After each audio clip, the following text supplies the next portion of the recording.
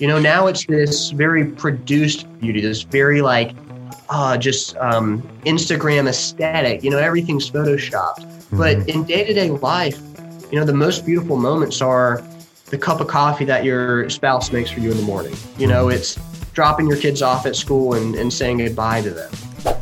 Hello and welcome to Why Are We Talking About Rabbits? That's this podcast. My name's John Heers, the director of First Things Foundation. This is our podcast. What we try to do is take a look at heavy things lightly. Philosophy, history, theology. We take a look at this stuff in modern culture, and we do it through a lens that we've acquired by working overseas for long periods of time in immersive developmental situations. We try to help people in our work, and then we take all that stuff we learn and we throw it on this podcast. So this is episode 47 of WATAR. Why Are We Talking About Rabbits? This is a pretty cool conversation with a young guy who started a really cool website that he calls Rewire the West. This is episode 47. Can the West be rewired?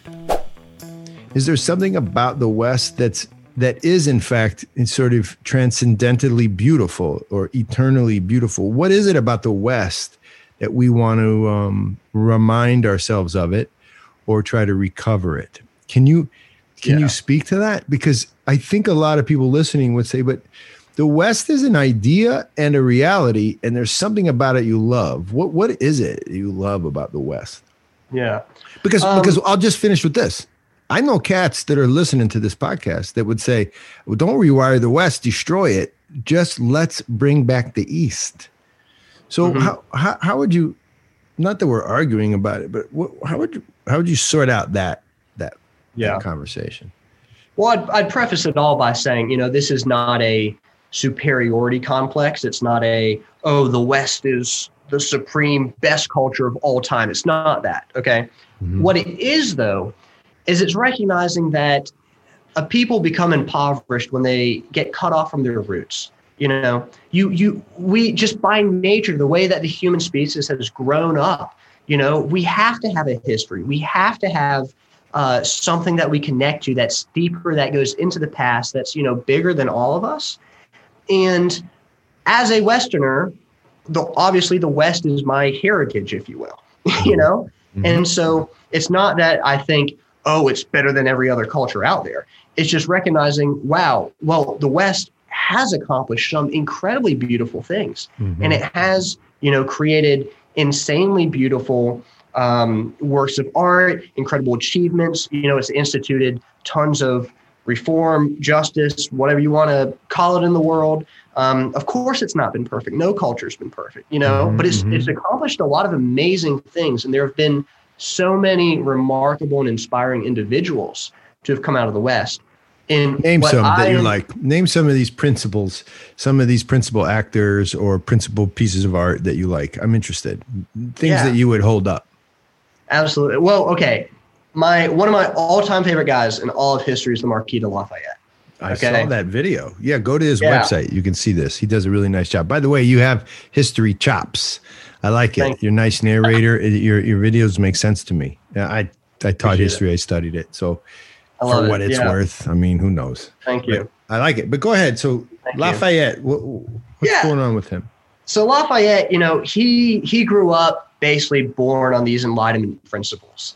And he basically, when he was young, a teenager still, he got inspired by what was happening in America. He saw potential there and he said, I'm going to go over. And so when he was 18 years old, sails to America, puts his own money down for a ship, helps the Americans in their cause and kind of what they're doing. And then he comes back to France. I'm not going to focus on that. Just skip over that, because the reason I like him is because he was a man of integrity. And he was someone who took the beautiful aspects of, these Western Enlightenment ideals, and he put them into practice. I think, for so many men at the time, he was really forward thinking. He was an ardent abolitionist.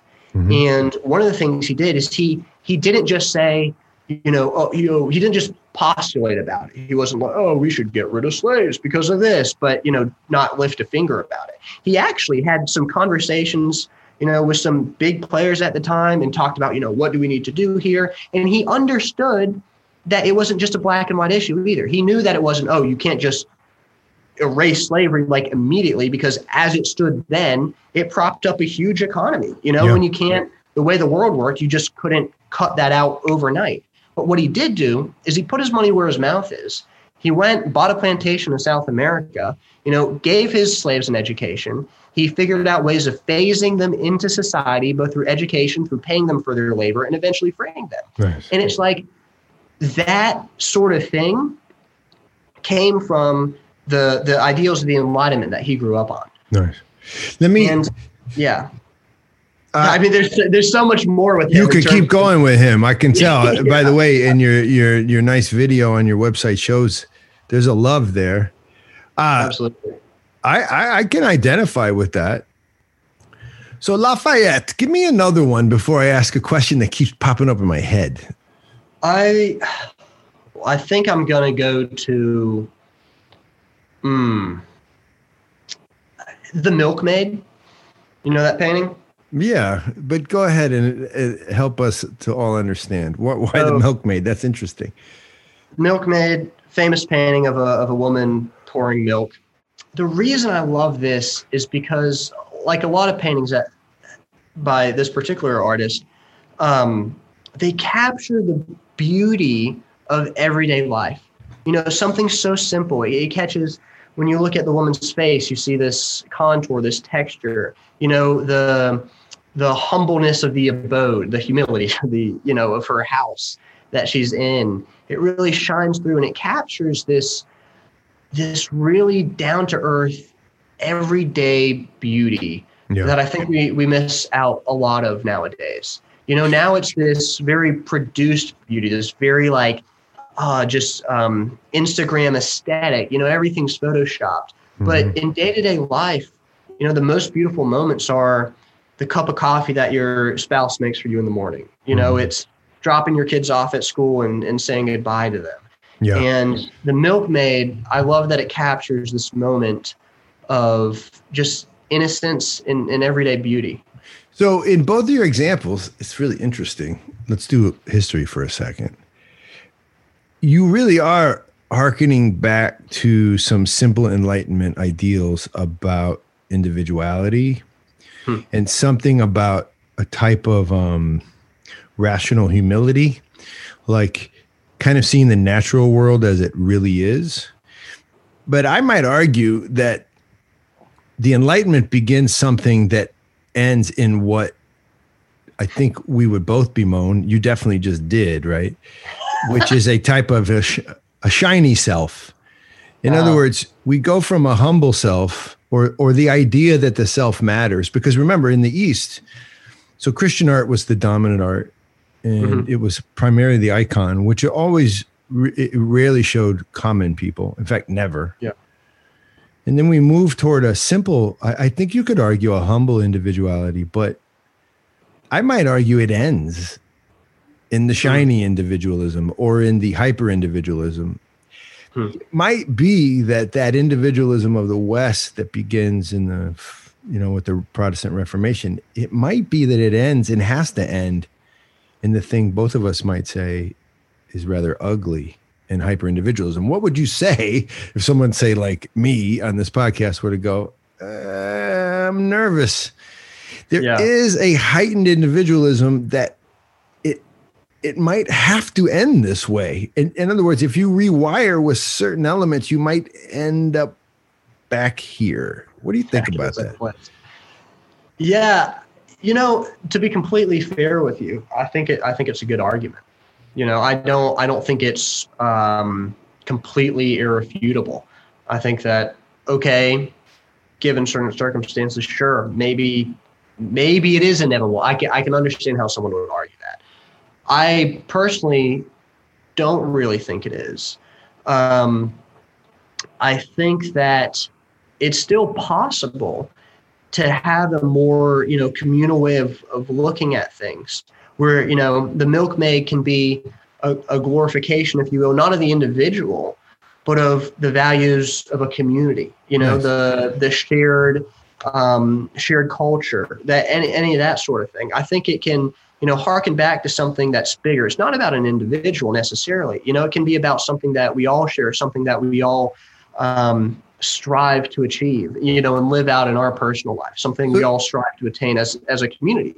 I think that you're describing truth, but the truth, it feels untethered. So to what degree does your rewiring of the West include or must include also some type of Christian theology? Can we have a rediscovery of beauty without a rediscovery of Christianity in the West? We'll leave Eastern cultures out. We'll leave Hinduism and Islam. Is to rediscover the West to rediscover Christianity? What do you think about that?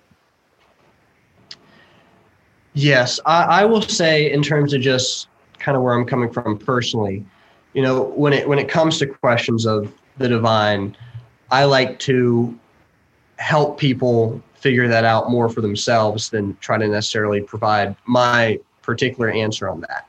And kind of going back again, I mentioned earlier that the order of what I say is important: beauty, truth, and virtue. I think beauty leads to virtue, and in the middle of that is truth. With my content, I talk a lot about beauty and virtue and hope that leads people to truth. I see. And I think, I don't try to name that truth. I will say, though, what I would say is that, to the very secular audience, and really anyone, if there is a God, I would sure want it to be a God of beauty, truth, and virtue. I don't know what else I would want for God. It'd be like what else is God? Is God not beauty? Is God not truth? Is God not virtue? Right. That would be where I leave things on that front. But I think by pointing to beauty and virtue, you get eventually to that truth. So you probably know this, but your conception of something like what a more holistic society would look like, beauty, truth, and virtue, is really close to the ancient understanding of the Trinity, beauty, truth, and love. Mm-hmm. It's interesting. And that's how I feel about your project, is you really are hearkening back to something that's anchored. And I'm just fascinated where it's anchored to. Yeah. And it's very possible that it's anchored into rationalism. It's anchored into the beauty of the mind. Do you think the mind is something that helped you as a 25-year-old? Is your mind, your rational mind? When I say mind here, I mean your reason. Mm-hmm. Is that part of what you're using to get to these revealed kind of truths, these revealed beauty, truth, and virtue, hopes and dreams? Yeah. I would say that, of course you want to bolster whatever you're talking about intellectually. And so using the mind in that sense. But beauty is something that it goes far beyond rationality. So no, I'm not leaning on my mind, if you want to put it that way. That's nice. Beauty is, I've worked a lot with kids, and beauty is the laugh of a child. It's like, there's something about it that transcends any reasoning, it's something that goes beyond all of that. Mm-hmm, mm-hmm. Beauty is, love between family members, between friends. It's just true beauty. You just see it and I don't want to over rationalize it. And so to that sense, it is absolutely 100% tied to something more transcendental. And what do you hope happens? Do you hope, is this a project for 20 somethings in 2021? Is this? Oh, absolutely. Absolutely. Tell us more about that. What's the project look like when it's in its most sort of mature state? What are you hoping for? So this is, I think it's really funny. People from older generations, I don't want to say they don't understand. They might not be as in tune to the fact because they grew up in a different time period than I did, But like I said, when I went to school, my experience and the experience of everyone else, my other friends, I want to say, was just fed this whole diet of ephemeral, to your taste, whatever, kind of this postmodern whatever. And everyone is craving something deeper. And I think this is best illustrated. I really like this. I remember maybe about 10 years ago, everyone was just crying out about, the traditional forms of religion are going down the drain, like Catholicism out, Anglicanism out, Orthodoxy out. Like, kids don't want that anymore. You got to modernize, you got to have the right groups. You got to do this. American, Protestant Christianity got huge on this train too. And then what do you see is not this complete erosion of traditional faith. You actually see an influx of millennials going in the droves to Orthodoxy, to Catholicism. It's specifically because they want something deeper. We have that craving. We're tired of this ephemeral, to your taste, whenever you want it, however you want it. We want something that we have to work for, something that, is bigger than us, something that's going to be around after we leave, something that we can, play into that's a bigger part of us. Wow. So I think it's absolutely for kids by age. And you're seeing it. You're absolutely. Not, because you're an interesting character to me, because you're clearly trying to do what you just described, and you're not alone, right? So there's this. Okay, I'll share my tradition with you for a second, which is the Eastern Christian Orthodox tradition. There's a number of elders, saints, whatever you want to call them, mystics, who say that, the world is people are going to bend back toward what you're calling sort of virtue and what you're calling beauty, what the Eastern Church might call truth. And people are going to bend back toward it as the postmodern experiment hollows out. And what they're trying to do is recover, their humanity. But then what'll happen is, and I don't know what you think about this, is that the powers that be that are fully invested in a modern world, really a postmodern world, you could even argue a totalitarian style world, they'll do variations on persecution. And that the new religious fervor will quickly die out. And what you'll have left with is very few people actually creating Rewire the West websites. Because deep down, they'll be afraid. So I've heard that narrative. So my question, I guess, I believe what you're saying. Do you see people with fervor in their 20s trying to sort this out? Because I do. I've run into some really interesting 20-somethings. Yeah. Do you think it's an authentic movement, or is it simply a reaction, an ephemeral, as you say, an ephemeral reaction to a pseudo emptiness? Are they just moving away because it's their passions or desires, or is there something really deep in the water that's moving 20-somethings toward maybe a more old world viewpoint? I think there's something deeper. I will say, I hate being cynical, but I don't think it's about to change, if you will. Kind of what you said, powers that be. I will say this, in all of history, we see people cannot be oppressed forever. They can be, though, oppressed for a very long time. And there can be lots of movements, to try to reform that get nipped in the bud. There can be lots of things, people are oppressed, but it eventually, you cannot rule forever. And that's kind of the way that I look at this thing. I don't know if this is the turning point, honestly. I don't think it is for culture as a whole. I think it is in the lives of individuals, people who are very passionate about living this way. And I think you're going to see, it breaks my heart, honestly, to say that it's going this way. I think you're going to see some people lead lives that are completely impoverished on a moral, spiritual, relational, emotional level. And then you're going to see people who are living very counterculturally. I'm putting that between quotes for those who can't see videos. but only in relation to the culture. And these are the ones who are living, meaningful lives, meaningful. Are you one of those guys? I think you might be. Gosh, I mean, one of these countercultural characters. I'm someone who's trying my best, to live consciously in the light of beauty, truth, and virtue. What do your friends think of you? Are they a little weird at times? Probably. Do they think you're weird? I don't think you're weird. Well, you're kind of weird, but not like really. No, weird. I mean they're my friends, so they see where it's coming from. I think a lot of this thing. The biggest comment I've gotten from friends and from people who know me is they say, "Oh, you're really brave." Oh, they do say that.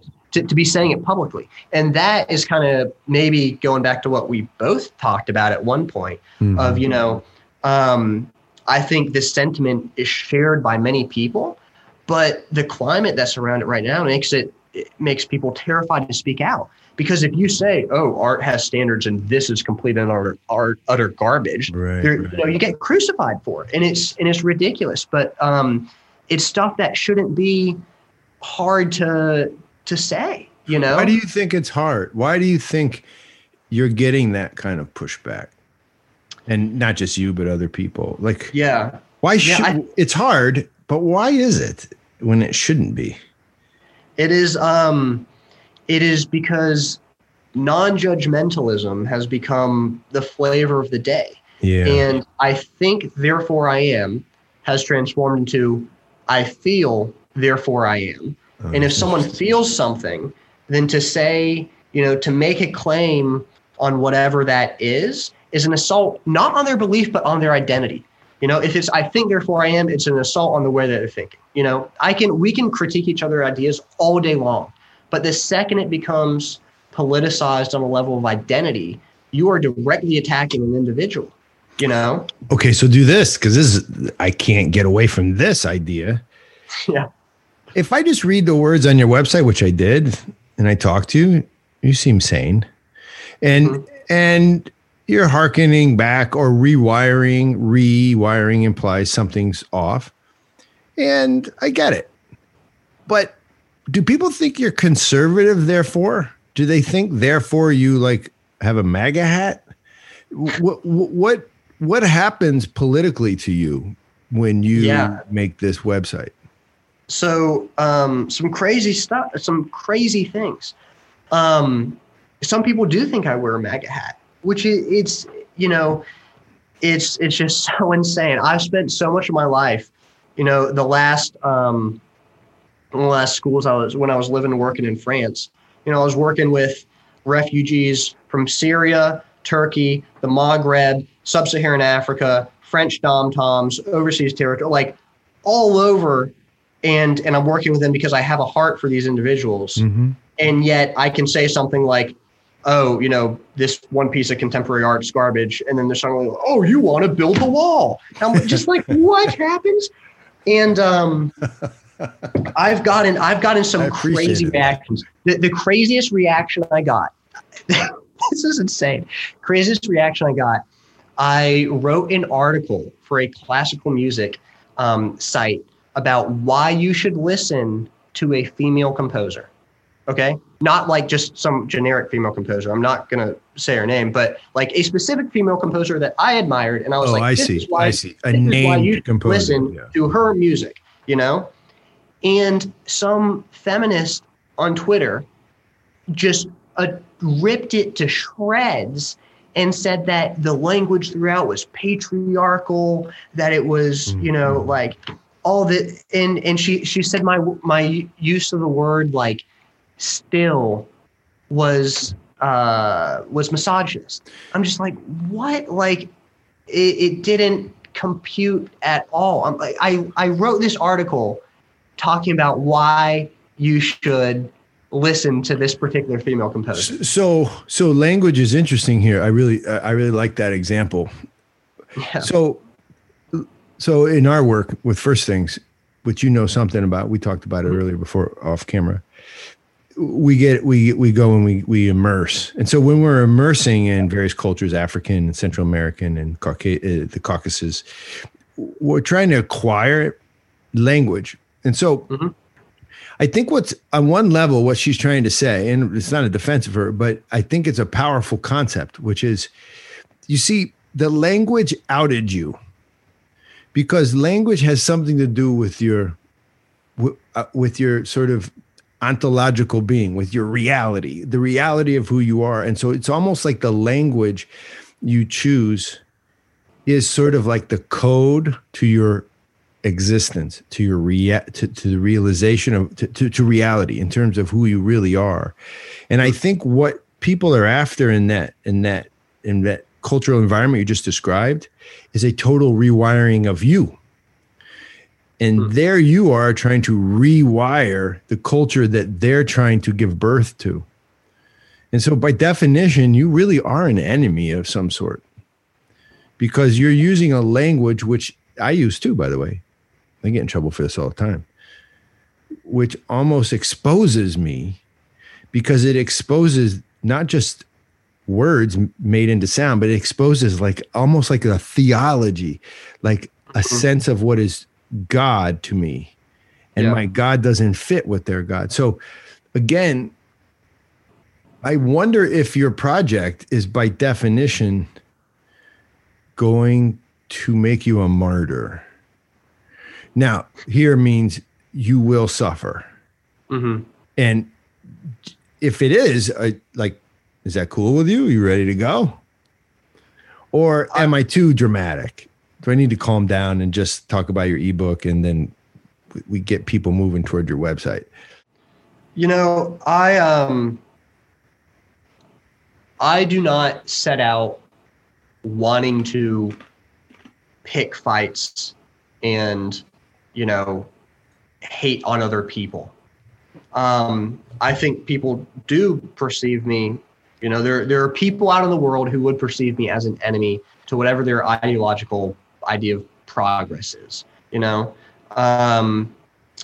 because, you know, I wish that you weren't being, I wish that it were dramatic for you to say that, but I don't know if it is. And in my limited experience, I don't know if it is. And I think it's because of, you know, our polarization where if you don't say exactly what needs to happen, you know, then it means that it's taken as, oh, you're on the other side.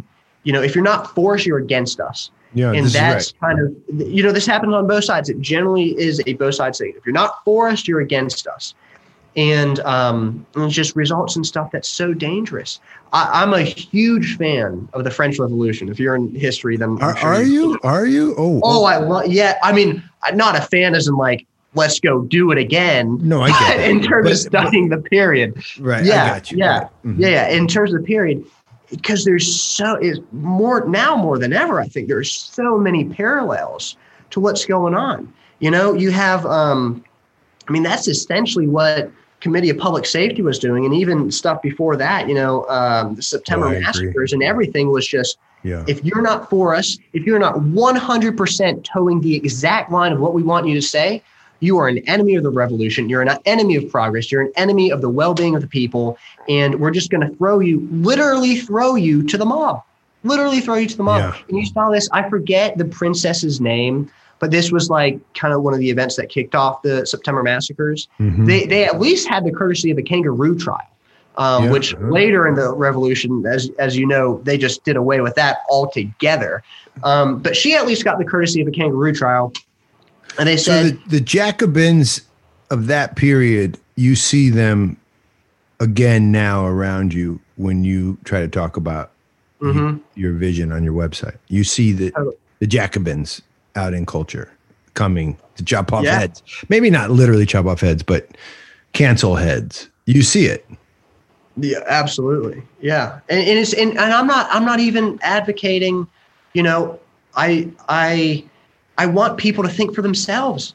That's all it is. You know, it's like think for yourself, analyze this situation, you know, but instead you have slogans like white silence is violence, which is saying literally, you know, if you're not saying something, then you are an enemy. It's saying if you are being silent, they're not taking into account. Maybe it's because you're thinking through the issue.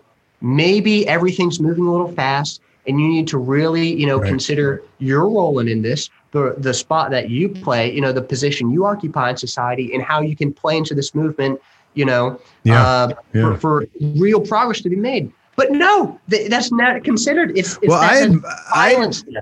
I admire your. So I really like this because you've been really honest. You could see the passion. You can see the reality is that you have been squeezed on some level intellectually. I don't know that you're being persecuted. I don't know about that, but I can see there's something real happening to you in terms of frustration. And I kind of admire your idea of returning to beauty. It makes a lot of sense. It's calming. Now, I think the gamble is that people can understand that there's something eternal and universal about beauty. This is where us Easterners get nervous. So, tell me more about that because I'm genuinely interested in that. So, see, I think that you can make an argument. There's a narrative, and the narrative begins with the American Revolution, but you can already see it alive and well in some Western philosophical traditions, including the scholastic traditions of the Catholic West. And so, if you look at the Catholic West in history, you can see derivations from what I would call traditional Christianity. So work with me for a second, and we can work. I'll tell you what I'm thinking.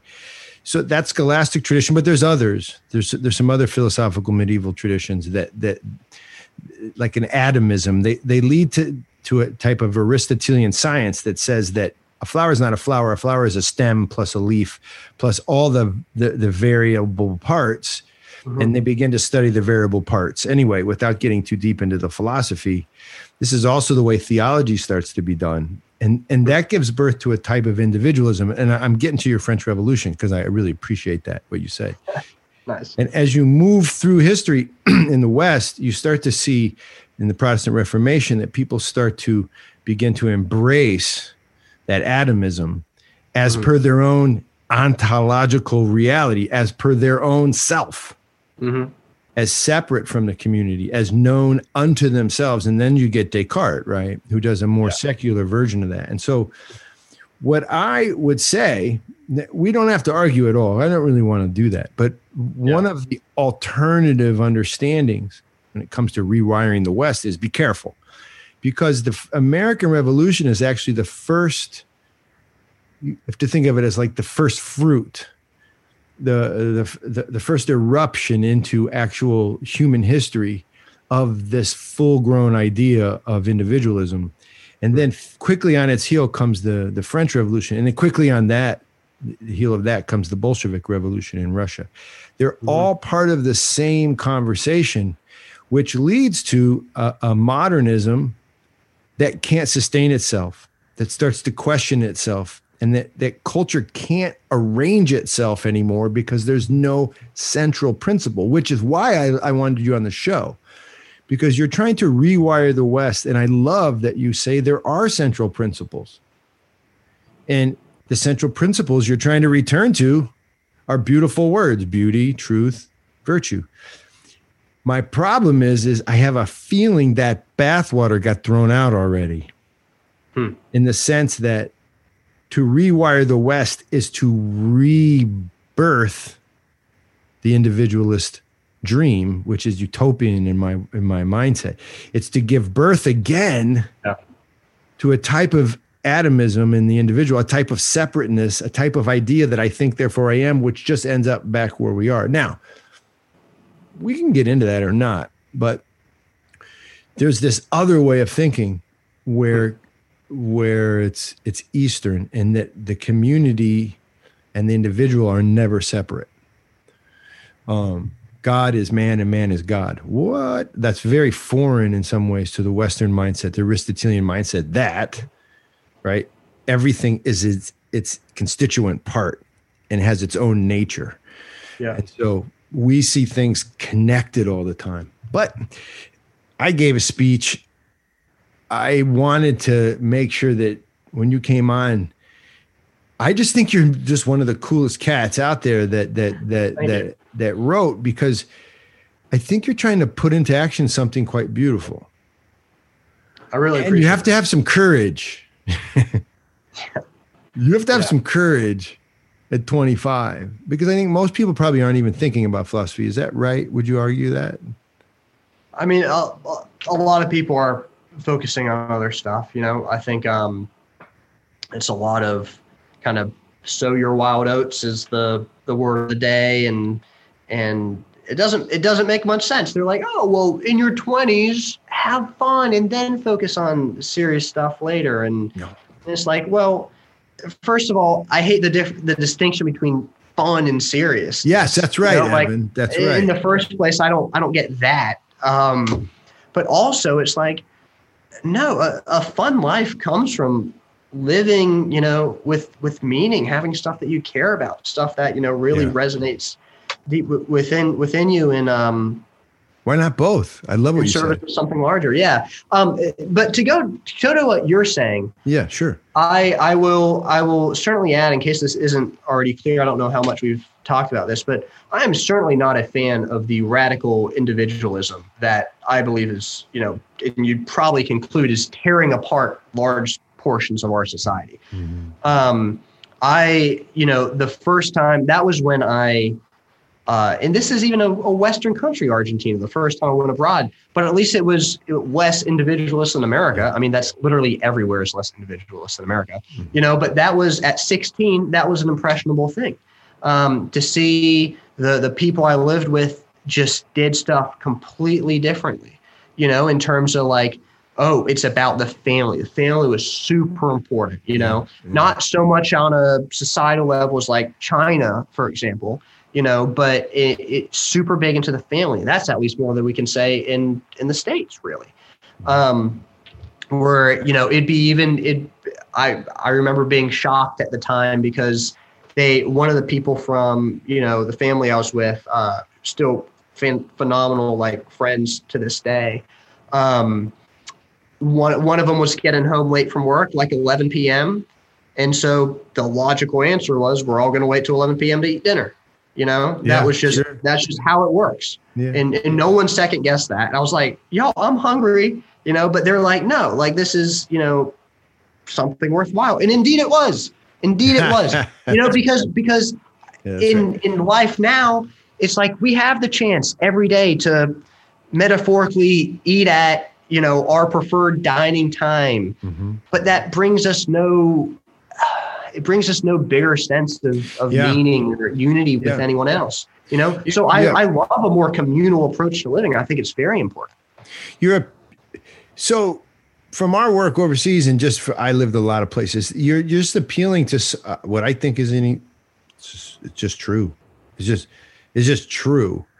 No matter what people can see or not, there's a wholeness to that communitarian value. It's just, unfortunately, communitarian has been hijacked in some ways by the political sphere, right? And turned into communism, which is really not the same concept at all. And that's why on this podcast, we always talk about the old world, because while the old world practiced variations on communitarianism and the idea that people are related and must be related to one another, they never practiced communism. It's a different animal. Yeah. And what's really interesting, if you don't mind me adding this, sure, is that in lots of ways, the communal values, the way that community was supported in the old world, if I can say that, it got replaced by a different set of communal values, like more kind of top-down help, but in a way that actually eroded the original communal aspect. I'm going to explain what I mean by that real fast, because I did not explain that well. What I mean is that, like, for example, the monasteries in England, okay, I'm just going to use this example because this is what I know. They were the social, like, fabric that held so much of, England's poor together. It was the church, it was the monasteries. And, if you didn't have somewhere to go, that's where you went. The second that English society started to transform into, okay, hey, we're going to have the government start helping us, which I don't want to draw parallels with our day and age. I just want to talk about this specific time. Okay. Mm-hmm. When that transition started to happen, then people actually said, they started to drift apart because they didn't need each other anymore. They said, oh, well, I'm getting it, from the government. And then in some cases, they even went so far as to say, I'm not going to help you anymore because you're getting it from someone else, at least in theory, mm-hmm. But I know that, to give another example, in Thailand, I believe, I'm trying to think where the guy was from. I believe he was Thai. I was talking to one guy who's a businessman in Thailand. And basically they have absolutely no judicial backing of the vast majority of business that's going on. Okay. And so basically trust is the currency of the day, Like if you don't have trust, you are absolutely nothing. You have no future. Yeah. Okay. And so the second though, that like laws start getting implemented, then you can kind of afford to break some of that because now you have a court that's kind of looking out for you, like stuff can be litigated. Yeah. And so I'm not saying it's inherently bad. I don't want to say like, oh, we don't need a justice system or we don't need courts, but look at like America versus one of these emerging markets. We have people breaking contracts all the time and going to court all the time for it. And, good for us. We have a system to do that. But in other places, it's like, man, trust, you have to be a person of trust. Well, Evan, to illustrate your point, for about 5 years now, we've been sending people to live overseas and also now in Appalachia. And we're working in Appalachia in Western Carolinas. And here's the thing, just perfect illustration, I think, is in all that time, we've lived in lots of neighborhoods, always in traditional neighborhoods, including in Appalachia. We have signed 0 contracts for lease. People don't do it. Yeah. Wow. Lived fine and with a handshake. Because if you introduce a contract in some of those cultures, then what happens is they actually become suspicious because the contract implies, right? It implies a lack of trust. Mm-hmm. And so right away you get, like you said, you become outside, you become put on the outside. Yeah. Which I think is a pretty good illustration. Will you do a test with me before we finish up? Absolutely. Yeah, man. I'm super torn on all that you're saying because I really see both sides, but mostly your courage is emboldening. It's nice. It's good to see. But who knows? Maybe both of us are crazy. Who knows? I want to find out where you fall on our light-o-meter. 10 is your number. 10. Would you like to know what that qualifies you as? I'm scared. On the light-o-meter. The rest of my life. Let's do it. Okay, you're not the Charlemagne. That would be if you had scored a 15. You're not full retro, right? You don't think the old world is the only world, but you're not a villager either. That would have been a 12 or 13 or 14. So it's not totally in your bones, the old world, but you are the suburbanite. Oof. You feel romantic about the old world, but hierarchy is a word that you'd rather read about in a book. It feels like you should want to obey your elders a lot more than you actually do. The individual is not more important than the group, except, well, sometimes you feel way more important than lots of dumb people in dumb groups. So there is that. You are the suburbanite. Now, you're not the shining city dweller on the hill, and you're not the high nooner. That would be someone who is very, very new world. Gotcha. You're in the middle. You're in the middle, man. I hope people will tune in to what Evan's doing over on his YouTube site, which you can find on our pod notes. Do you want to tell anybody about anything before we sign off, brother, that you want them to know about your work? Yeah. At the deepest level, we kind of got into some issues that are unfortunately really politicized, in our society today. At the heart of this is it's not political, and I don't have political aspirations, and I don't seek to incite anyone to that. I do it out of a, means of hope, really. I think beauty, truth, and virtue is what allows us, living by those things gives us the hope to endure life's hardships. Mm-hmm. It gives us the ability to live more meaningfully, to help others, to make the world a better place, and ultimately, lead to the flourishing of families and communities. And this is Watar, Sheni Zagagi Marjos to you. Evan, that means to you the victory, often said at the KP table. That's in the Georgian Republic. That's our pod for today. Thanks for coming along. Nakvam Dees, peace to you. And Evan, thanks for coming on. Peace out. Thank you.